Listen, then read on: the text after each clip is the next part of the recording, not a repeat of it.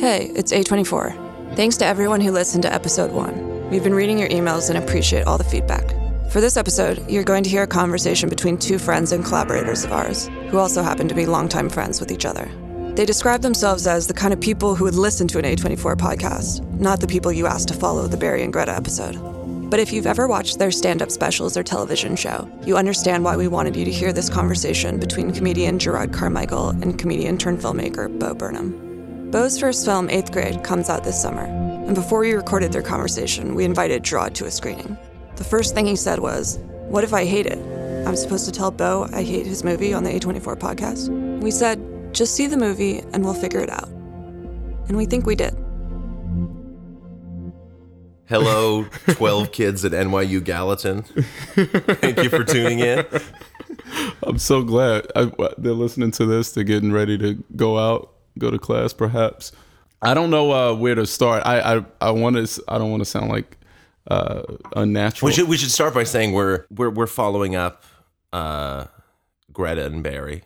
They were the first episode. We are the second episode. Damn it! So we go from Academy Award nominees to basically two of the Variety's 10 top comics to watch 2011.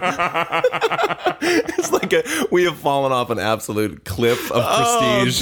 Oh, dear God, we are not prepared. Yeah, we are not. You will not be as fulfilled as you were from that interview. But maybe, hopefully, we're the type of people that would listen to an A24 podcast. Here's the thing. Right? This is the thing that I'm not sure. Like, I don't know how we should sound. Are you do you want to be inspired? I don't think we got that. Yeah, I think episode 1 and 3 will be for that. Next, they'll probably have, who knows, Yorgos Lanthimos and some, But for this, I think this is for the people. We're of the people. We're friends. Yeah, we're friends. We've known each other for a while. We're in my house, a mansion in the Hollywood Hills. It is a very lovely home. Can you see the Griffith Observatory? Oh, it's great.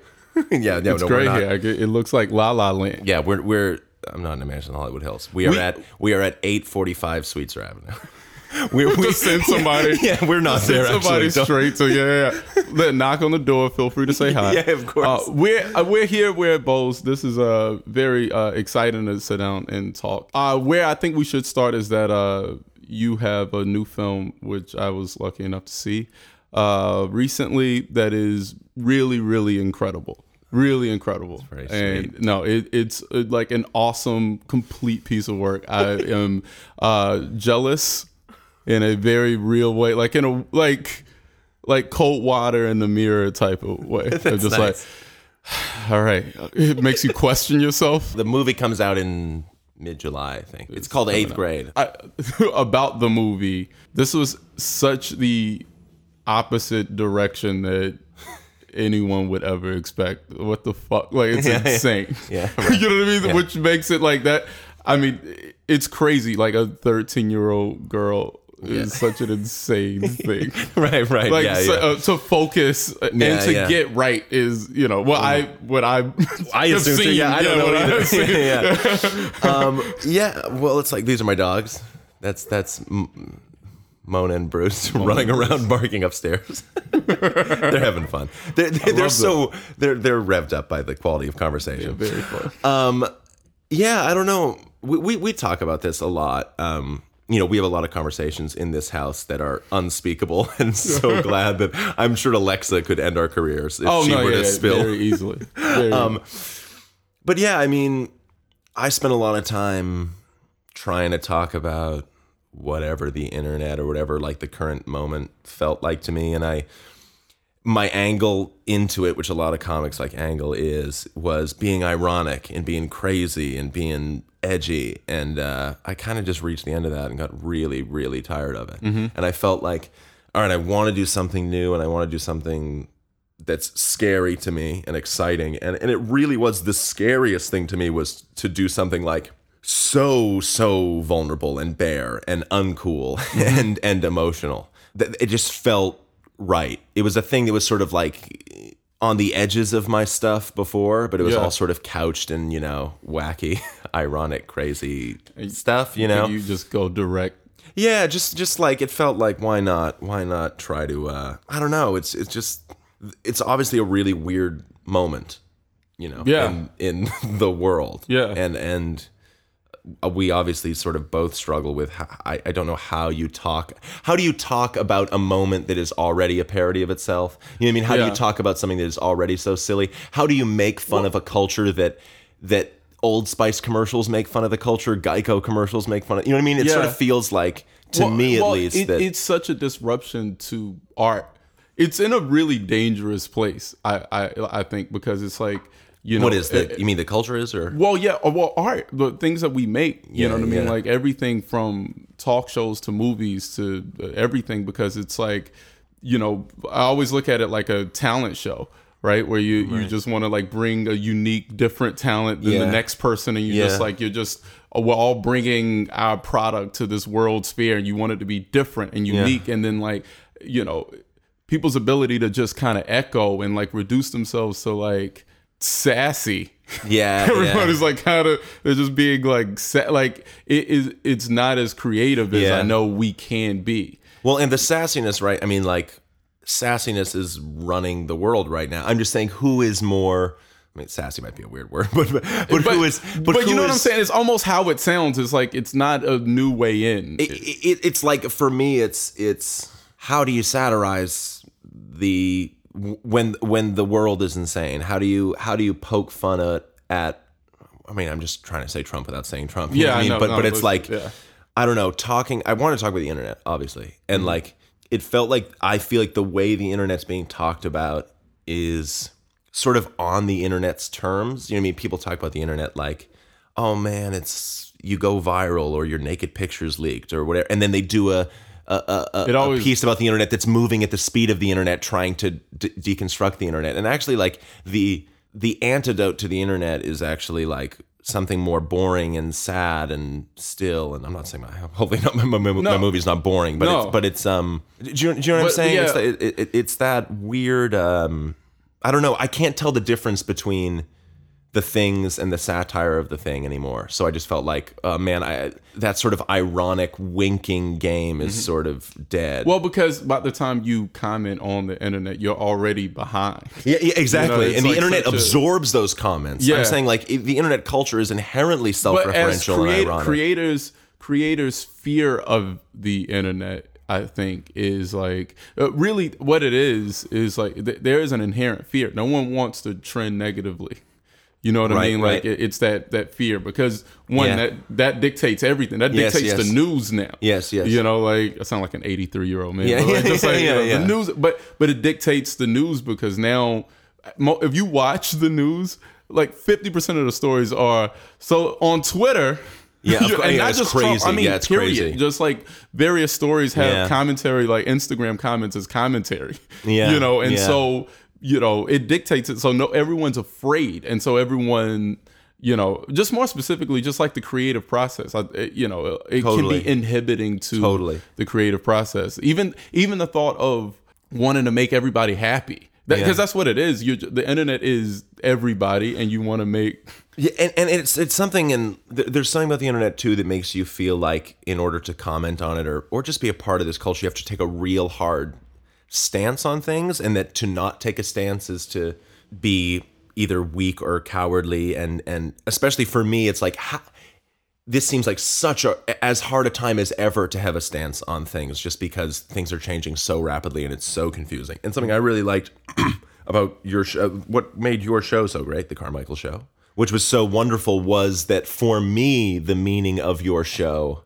was the sum total of all of the disparate conversations being had by the family. You know what I mean? That it's a story about the ecosystem of huge national disagreements and conversations can actually be happening within 6 people in a family. Yeah. And that those disagreements that we have, giant political disagreements, if you kind of look at them, can sometimes be boiled down to just like you and your brother and the type of person you are with somebody else. It feels important at this time to, I don't know, at a time when so much of the politics is between, and so much of the culture is between people planting their feet in the ground and saying, I'm right and you're wrong, which I'm not saying, which of course that should be happening. And there are certain things happening in the culture where that fight needs to be happening. But for art to be at least in some respect to, I don't know, acknowledge this, how confusing everything is, and how, I'm at a loss for words now because I've got to the topic of everything being so confusing. I can't articulate it. But I'm saying you feel like you have an interest in that. I felt like in your work and in your stand-up too, you seem to have an interest in portraying unresolved feelings or not necessarily having a stance on something. Yeah. A lot of times I like gray areas a lot, you know, and it's that you have always kind of captured.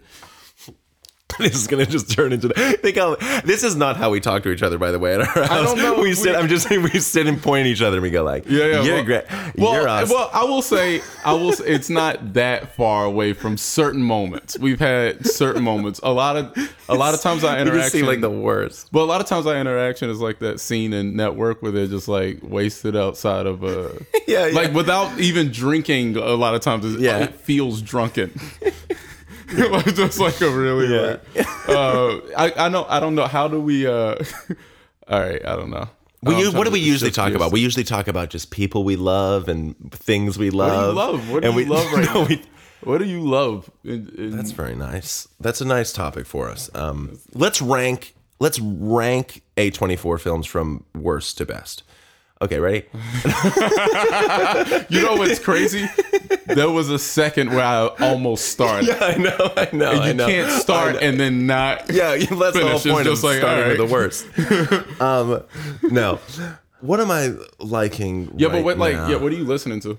I know that's such a probably podcasty question. Yeah, I don't listen to it. We really like that Anderson Paak new song.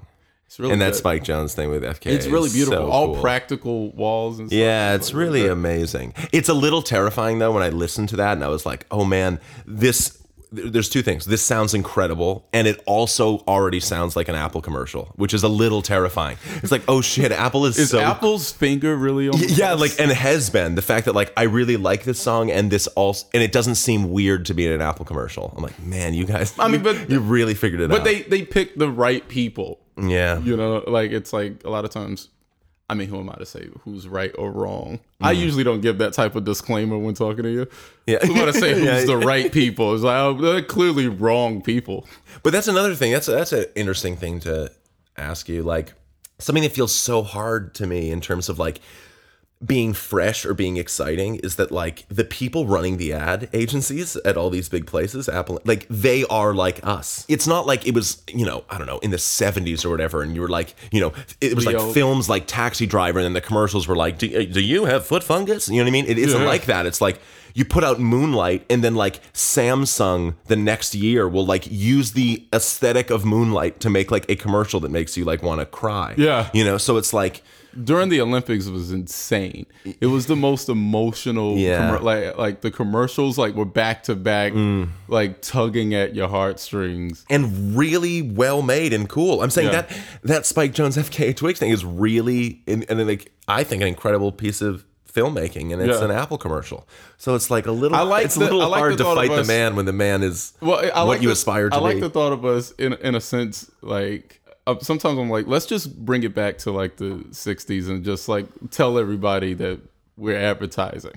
You know what I mean? Like just like the real like Lucille Ball smoking Philip Morris type of way. Like it's just like own that this is a thing. Because like what I like about that commercial is that it is just about it's clearly an ad. Yeah. You know what I mean? Like it's not like apologizing for being like an ad. It just feels better than most things. Well, that's the crazy thing about like SNL used to parody commercials, right? Mm-hmm. And you know, with all their funny parody commercials, and it was then very robotic, and then the commercials realized that those were funny, and now like commercials feel like SNL parody commercials. How would you parody a Geico commercial? Yeah, how would you parody an Axe body spray? Yeah. Oh, they're making fun of the fact that when you put on Axe body spray, 20 girls jump on you, and yet people buy Axe body spray. Think it's so weird. It's like there's a real, and it grosses me out deeply when I feel like this is going to be hard for me. I shouldn't say this, but I'm never going to work on anything. Like, I'll never be asked. But like, Deadpool is so deeply troubling to me because it's like $1 billion corporation winking at the audience, and everyone's just totally cool with it. You know what I mean? It's like it's a $200 million movie with a guy being like, "Here's the trailer for my stupid movie. Watch it, you idiots!" And everyone's like, "Yeah, he gets it." And I'm like, "Does he? Does Deadpool get it?" Yeah. You know, like that makes me look at stuff and go like, man, like, but that's, irony is, and all that stuff is like such, just toothless. That is such a victory in the world. Like in film marketing, they are going crazy. Yeah, they did it, man, over Deadpool. And so I can't wait to see like other people also try and go like, yeah, fuck you idiots. And just, like, come see my movie. You know, like I did enjoy him killing Mario Lopez on the first run though. Is that what happened? I didn't see He the movie. Killed Mario Lopez in one, and I only know this because I like to keep it on the hotel screen. Yeah. Like when I check into a hotel, I just like leave it on the, Mario Lopez channel talking about movies. Yeah, right. So I know like the press. Oh yeah, I've seen this. I've like went to your hotel room and it's always like extra tonight or whatever. Yeah. I just assumed that was just happening for no reason. Yeah, that I realized you put it on. I love infomercials because it doesn't apologize for what it is. Yeah. I just like, it's just so direct and people. It's so sad. It is sad, man. It's very sad. I know we both share the love of Phantom Thread. We should probably talk about Phantom Thread. Oh my god, I get like nervous talking about stuff like that. Why? I don't know. I'm just saying because I think we both feel. Well, I don't know. I mean, you're a deeply put together, confident person, but like, I feel very. I'll talk about Phantom Thread like I can talk about like as just a viewer and everything. I feel like so new to the world of film and still feel like I'm really we always talk figuring about how a lot of things that are like classics we just watced. Yeah, it's like I saw Casablanca like 6 months ago. Yeah, it's just like Breakfast at Tiffany's was cool, I guess. Yeah, we didn't have that. We didn't grow up watching No. Film. I didn't grow up. My father watched Con Air on TNT every day for my entire childhood. He's so much so that he would refer to Steve Buscemi as Rockhound because that's the character on Con Air. He'd be like, "Oh man, Rockhound's in this." I'm like, "That's Steve Buscemi." Look, I grew up wherever in the whatever, but I missed a lot of. Wait, that is incredible. What an incredible homage to what brought you to this moment. I grew up in whatever. I grew up wherever in the whatever. I didn't feel like going into the whole Horatio Alger bullshit. I would just love that. That is like the perfect narrative opening to a film. I grew up in wherever. Anyway, there's a whole like all types of movies I'm like catching up on. Like I first moved to LA and people, just like shocked at things I hadn't seen yet. Yeah. And I was like, from the ghetto, of course I haven't seen Bottle Rocket. Yeah. Where was I supposed to where was that going to be advertised to me? Yeah, that's incredible. Where? Yeah, I what I mean? Like, I feel similarly in the cultural mecca of Gloucester, Massachusetts, where it was like I'm just saying it's like I don't know. I wasn't seeing any of that stuff. Yeah. I mean, it's funny because it is kind of a thing where I think that is an advantage though. Like just the fact of like there something about the new, even like a favorite filmmaker, something about that. Yeah, totally. The newness, the not knowing. Well, we said like I mean. One of our favorites is like Steve McQueen. And like what's so incredible about him is I feel is sometimes movies feel crowded with people that are just making movies. I know that seems silly, but it's like, oh, they've been fans of movies and are making movies. And I tend to like, I know Steve McQueen is this visual artist coming into this new medium, trying to express these other things in this new thing rather than just going, oh, I want to just make the movies I liked when I was a kid. Yeah. And all that stuff can be really incredible, and it's probably just defensive of me saying that. No, but his like advice is like, just go and try stuff. I know it sounds like, advice maybe you've heard before, but he's like, I made so many mistakes. He would just talk about like but the mistakes were beneficial in this in this way that like he wasn't like beholden to some made up standard of filmmaking. You know, Right, it's supposed to have Right. these elements. His writing didn't reflect that the way, like nothing he did reflected that, you know? So it's like, that's why it's new. I guess. I don't know. What's a movie that well, we like fans, right? Yeah, but I'm trying to think. It would probably be fans. more fun to talk about just something I hate. But No, we can't. You can't do that. I don't think you can do that legally. Everyone's great. Yeah, everyone's incredible. Everyone's so great. Dude. Everyone's doing great stuff. God. I'm really happy for everybody. No, I feel great. What about this? This could maybe be relevant to people. I have no idea. I feel like we are sort of fundamentally different people in very deep sort of dispositional ways. No, cool. Our race isn't. I don't even consider that. You know what I mean? Like in a true way. Like there's so many differences. I'm not going to talk for this part. You can just I'm talking about it. Oh, you don't consider my race, bro? I would say you always say that the differences between us. Yeah, the race is that's the least different thing. The least different. Yeah, thing I can't say that, but you can say that. Have a blast. You don't think that's what? You think that would be genuine? Like because you said that? I will sooner riff about The Shape of Water than I will about race 4 months before my film comes out. But the point is, and it really is. It's sort of what my movie is about in a way is that difference. I'm saying I am wired. I am a neurotic person. I very easily get nervous and worried and stressed. I'm just wired that way. I've always been wired that way. When I was a kid, like in school, I thought like I would go to the hospital all the time because they thought I had stomach issues, and we did all these tests on them. And then it wasn't until 10 years later I was like, oh, I was just nervous. I was just shitting my pants at school every day because I was fucking so nervous about getting a B+ or whatever. And you are not that way. I mean, if I can describe you to you right now, you seem, at least to me and to everyone that's ever fallen into your orbit, that you are impervious to stress. And I have seen you in very high stress situations not feel stressed to an almost psychopathic degree. And it's interesting. I mean, in many ways, I look to you to hope that some of that easiness can rub off on me. You constantly say to me every time I see you, genuinely, it seems you genuinely say this is the happiest I've ever been. You're saying that all the time. Yeah, no. And you don't even realize you say it every single time I see you. I'm very, very happy. I don't know. But for people that I would assume more of the people listening are probably similar to me than you in that respect. What is your advice for stressful people other than just being born the way you are? I mean, do exactly what you want to do. Yeah, I knew this wasn't going to work.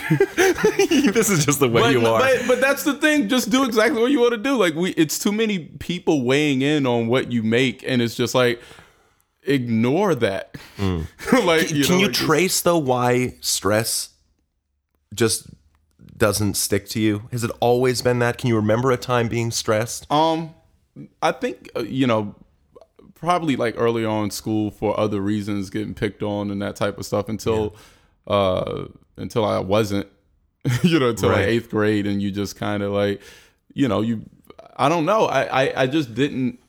It's no point. It's not productive. Yeah. You know what I mean? Like stress isn't really that productive because it's all right, I guess, look, you can use it to be productive. Like even you wear anxiety, not in a sense of like, you're not just like worried, you are figuring out ways to fix things. Like it. Yeah, but I'm not looking at my stress like it's productive, so I'll keep it. You know what I mean? It's like it's completely out of my control. If I could snap my fingers and not be stressed, I would totally do that in a second. Yeah. You would. You have the power, I know. Like you could become stressed if you felt like it would help you. Like, you know what I mean? Like this is a great story about you. This is just like so indicative of the complete psychopath you truly are. Is we were at like dinner once, and we were talking about like how you haven't cried in as long as you can remember. Yeah. I was like, wait, you haven't cried at anything? He's like, no. And then I'm like, but for a movie, what if you were acting in a movie? Would you cry then? You're like, oh yeah, I could definitely do that. I'm like, no, you couldn't. If you've never cried in your life, you could never cry in a movie. And then he goes, I'm going to try it. and you sat there and you cried. Yeah. Across from the dinner table, just because he wanted to, he was able to do the thing that the natural life hadn't given to him in 20 years, which is just insane. But you know what I'm saying? You are a person with a clear vision of what you want to do, right? Mm-hmm. Like no, maybe no, not I don't have you are. Oh man, this is. I know. Is this what this is? God damn I'm it. saying. I'm sorry. No, I'm saying I just don't want to sound like these wacky people. Like just yeah. You're this. No, you're this. Yeah. Okay. Yeah. But you. but it's I'm being drawn towards it. Because I am, you know what? It's like the formalism of this actually like allows me to interrogate you in a way that we never would. Because if you ever started talking to me like this or vice versa in real life, I go, what the you would fuck kick are me you out of doing? your home. Yeah, I'd go, what the fuck are you doing? But let me just turn this on you just for a second because this is more fun for me. Is it scary?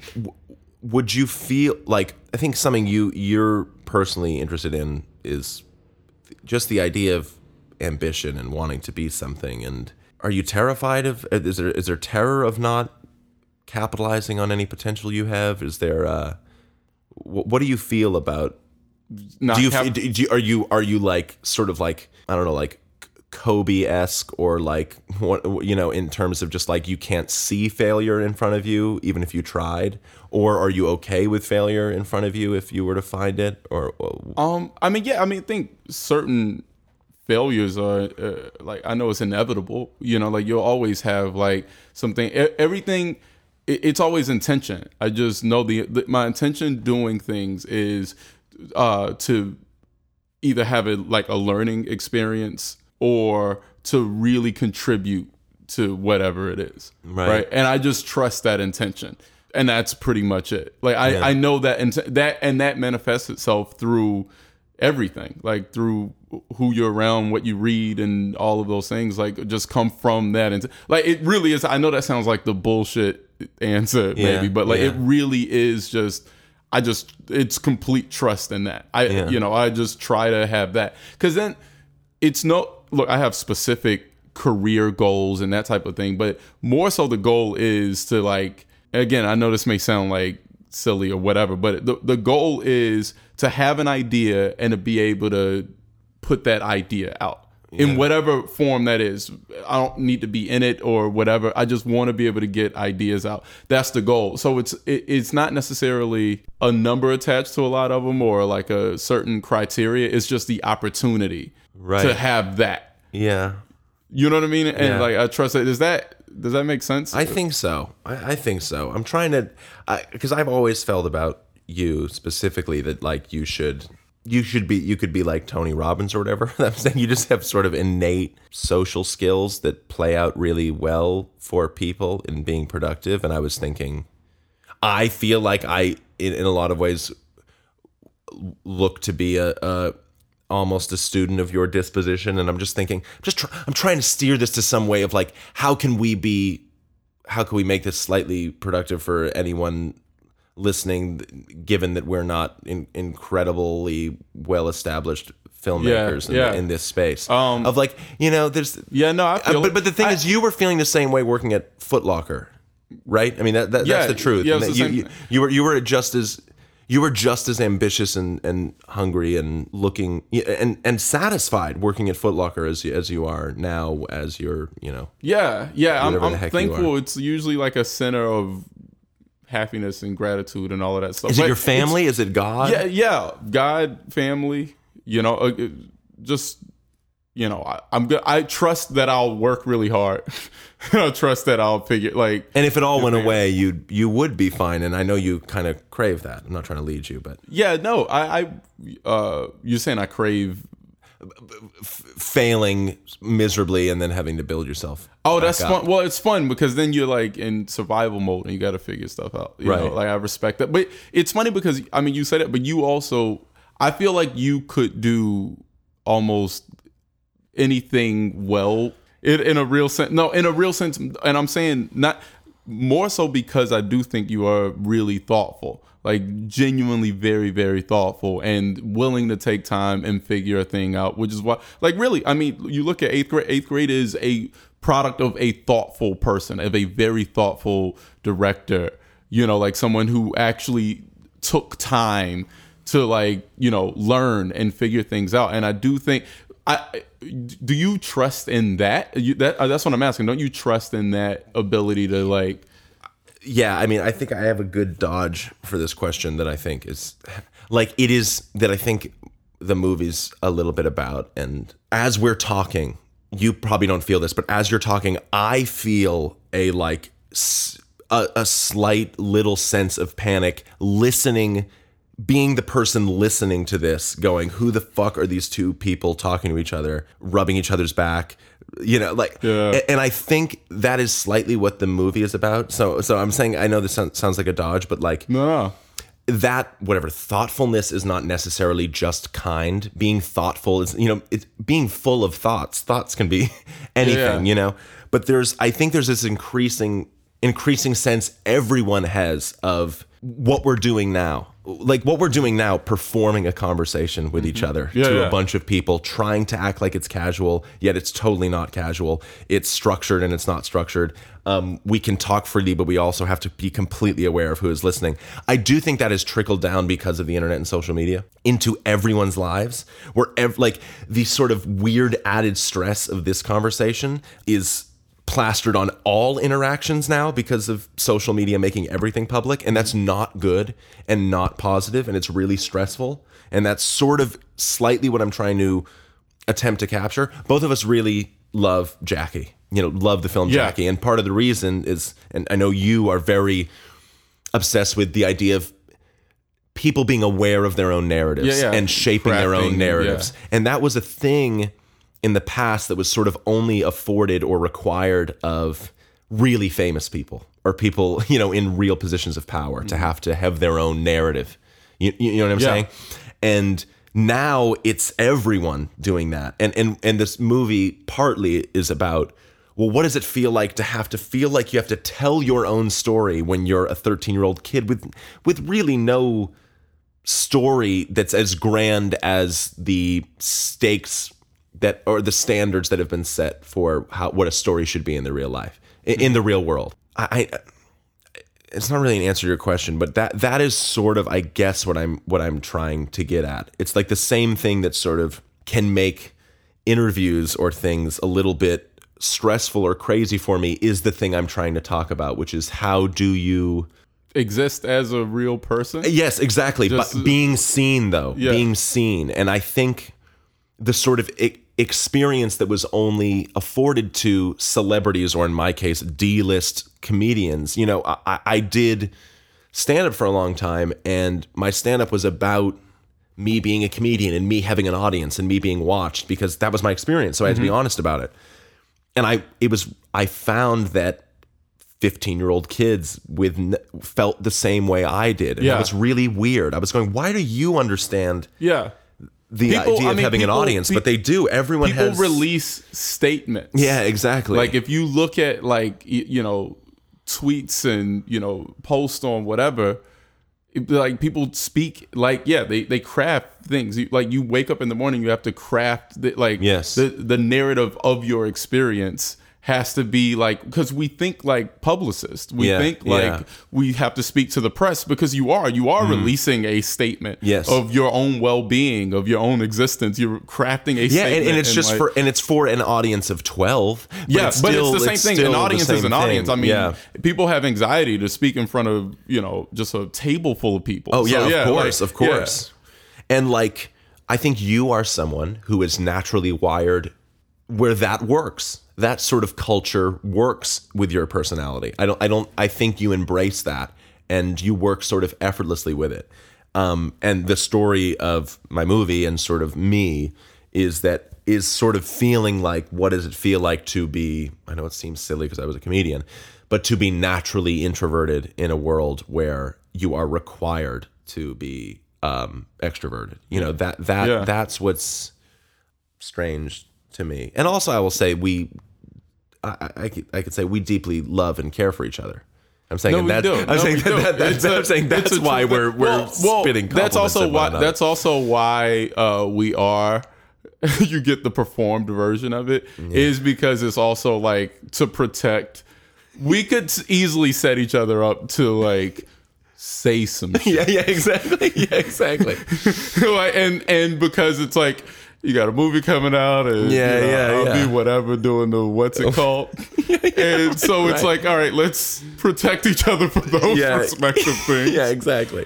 And it's hard because I think like any true friendship, a lot of it is rooted in.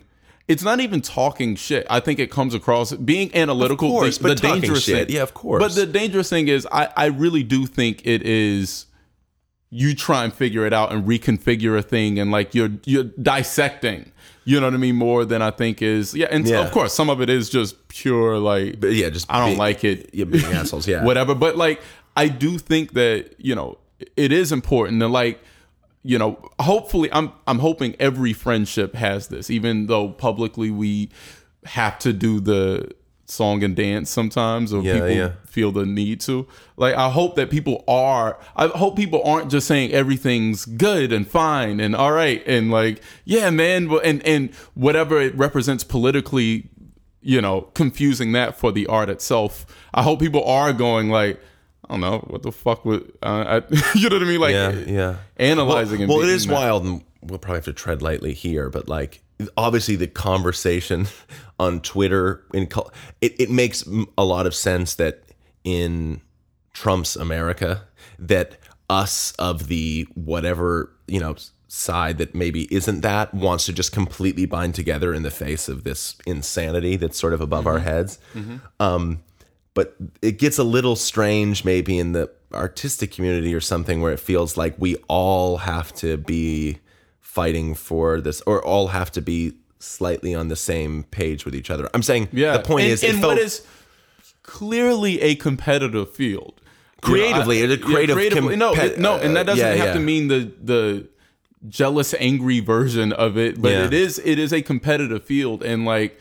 The idea, I think the biggest lie and facade that we hold up is this sense of like, and we all know, even with streaming, there's only a certain number of outlets for like things, and we are fighting for it, and we're fighting for the attention of everybody, and it's competitive. I'm saying, would it have been as cool if you heard like, it's like Jimi Hendrix being like, just listen to, hey, at the Beatles, great new album. You know what I mean? It's like, that would just, I don't know, it'd just be like, like, I don't want, I can imagine, and this is, what I would love if there was like a I wish there was like a 22-year-old kid here that was like just getting into the business or something. We could ask her, like, what do you think about, what does it look like to you? What does the culture look like to you? What does it feel like to be starting to be creative in this area? Do we sound like old, out of touch guys? Yeah. My basic worry for young people,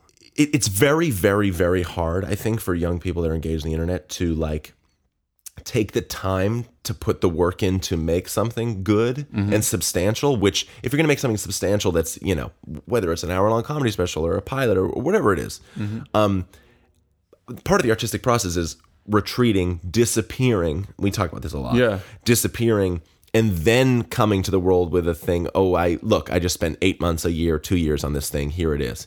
And right now, this sort of, for kids trying to break into the business or whatever, trying to get attention, the impulse is, you have an idea, put it out there. Get your Twitter going, get your Instagram going. Like each day feels like a day that a missed opportunity. Exactly. When there's nothing more, in my opinion, the best PR for you is good work that you spent a while making. And I just worry that we'll have sort of the artistic equivalent of like a 24-hour news cycle. You know what I mean? Where just everything is sort of fresh and topical and ages like milk. And I don't know. We talk about, I know you talk about the value, I think, of not being present, disappearing in this world absolutely. Of feeling like people are too in our faces all the time, or I don't know. But also, I go crazy at that stuff. The need to perform should be turned off in any way, right? Like the need to you go on stage and you get off stage. Yeah, you know what I mean? Right. Like you and perform. I mean, just in a sense, an Instagram picture is a performance of sorts. Yeah, you know, yeah. like The talk show appearances, all these things. Yeah, it's just I don't want to like perform a lot. That's why I can't. I'm just not on, because it's like the need to. That Well, it's like, and if someone Googles crazy. Jerrod Carmichael, you want the first 3 things they see to be things you spent a lot of time on your show or your special, not, oh, he was throwing, a bag of Skittles at someone's head on some talk show or whatever they do on those things. Like, I don't even get it. It's like Jerrod Carmichael ate a live bird. It's like, why do these people want to do this? But it's also, this is that's smart. something. That's the door. You want to get it, Jerrod? Grab it. Oh my God, what is it? Oh, it's a package. Okay, Jerrod's gonna sign for this package. Oh, I'm sorry. We're doing it. We're recording something. I'm sorry, but we support your cause. No, I appreciate you. Thank you. Appreciate. Take care. That's nice. Us just casually shooting down like some probably really well-meaning charity coming to our door. Sent by A24. Exactly. No, that was Just like that was. I don't know what Kristen James was about to present, and I do feel like I'm missing. Wait, what was missing it? out on an opportunity. Yeah. There's just someone in a teal shirt and a bow tie. Oh God! I turned around and said, "Hi, I'm Christian James," and then you and I was I'm a little mad at you because you cut off Christian James right before. We could be missing an opportunity right now. I know. And I don't know what it was. I was excited to hear. And Well, that was immediately. That was a good metaphor, I think, for the differences between us and Oh, I would have let the whole thing play out. Yeah, you would have. Yeah. No, there was no version of that where I was ready to go. Yeah, I'm sure. Yeah, you would have. You'd set him up with a put pilot or something, knowing you. But my feeling, which is creeping me out. Tell me if I'm wrong or not. Is that like people's interest in celebrities, which is just creeping me out a lot, is that it's almost like really famous actors. People are fans of them as people first, and then vaguely fans of them as actors. Yeah. It's like, well, we really like watching, insert really famous person's name here. We really like their funny interviews on the press tour. And then sometimes their movies are kind of cool. Yeah. But like what we really like is their persona. And that is, to me, like, but you're conditioned death. to you're conditioned that's to be really that because scary. we allow access. You know what I mean? Like people, if you allow that much access, then it is you put out more content probably on IG than you do. Yeah. Like if you're posting every day, then like that Yeah, number adds up. So you get more than a accustomed to movie. seeing people. Yeah, exactly. If you see them, exactly. Yeah, like that's it. I mean, but I don't know. What the fuck do I know? I know exactly, What and I that's the know? thing It is could that be- it could be we're just guessing. idiots talking shit that'll probably be either there's a chance from the industry. or we'll either completely fail and then that'll be its thing, or we'll be able to succeed and we'll end up being complete hypocrites. So there's probably really excited there's for no that. world in which 5 years from now we look back on this with any sense of happiness or just full of regret. But what did Barry and Greta talk about? They just talked about like Sacramento. We probably should have just talked we should have about just stuck to that would have been a LA. lot better. Like, Yeah, exactly. We should do a break for MeUndies and Dollar Shave Club. Those are always at every podcast. So, MeUndies and Dollar Shave Club is always the ones. the honest version of this conversation would be just Well, I know. 10 minutes of Dollar Shave Club. Of going like, yeah, exactly. Like, you really want to shave? You want to put a razor on your face for $1? Yeah. Come on, dude. Okay, so I feel good about it. I feel generally good about it. Yeah. Given the task of having to have our, you know what it feels like? It feels like a couple, like a husband and wife, husband and husband. Why not? That has been married 8 years, had a good sex life, and now is forced to have sex on stage in front of a bunch of strangers. And for the first 5 minutes, you got to find your rhythm a little bit. We don't know. It's a whole different context for lovemaking. But always aware. I at no point have not been aware of. Well, and it's hearing me. It's this. me finding out that my husband this entire time has been picturing an audience watching Yes, us. yeah. The whole And it was time. The whole time I play crowd noises in the bedroom. Who do you think who's the Greta and who's the Barry here? That's the real question. It's a good question. What do you think? I don't know. I could probably make an argument for either way. Yeah, I think you got Greta in you. I feel like Greta, I haven't met her or known her, but I feel like has a very good disposition. She seems have a deep happiness. Yeah. But you've also got a lot of Barry. You're probably Greta and Barry. And I'm the Rodarte sisters. I'm both Rodarte sisters. That's what I am. So I think maybe a good way to bring it home would be talk about something, we hinted at it, but something you recently saw in anything that you really, really loved that inspired you. Snoop Dogg has a gospel album. Oh, boy. That's kind of been, I don't know, it's insane. My Uber driver liked it. That's great. What about you? I keep thinking about that movie Raw. I say that movie. Did you see Raw? Oh, Raw was incredible. Yeah. Raw was such a... Julia Ducournau, she's a French filmmaker. It was her first movie. Which is insane. Which is crazy. Which is really insane. And that's the thing. I think a fun thing for us is that we have, because we're both very interested in film and want to get into the film world and do it. And she was Geppetto. Well, yeah. You know what I mean? Like controlling, we all, there were moments where the audience, everyone kind of held themselves had to look away. It was, and that feels like phenomenal. an ability that you can only get after multiple films to be able to be so in control of an audience and tone and what they're feeling. But yeah, that really inspired me, and it's all variants. What's nice about being able to be lucky to be in this world is that it's really terrifying. You know what I mean? I'm saying the people intimidate the shit out of me. You know what I mean? And we both know the Safdies who are around our age are a little older and are terrifyingly talented. And Josh I feel like amazing. I feel like I'll speak for myself. We feel like a slightly faking it till I make it, and hopefully we'll make it soon. But we'll fake it until really then. Guessing. But you made an incredible film for whatever that's worth. You piece of shit. Yeah, exactly. Yeah. Just 45 minutes of figuring out how to take a compliment. God damn it.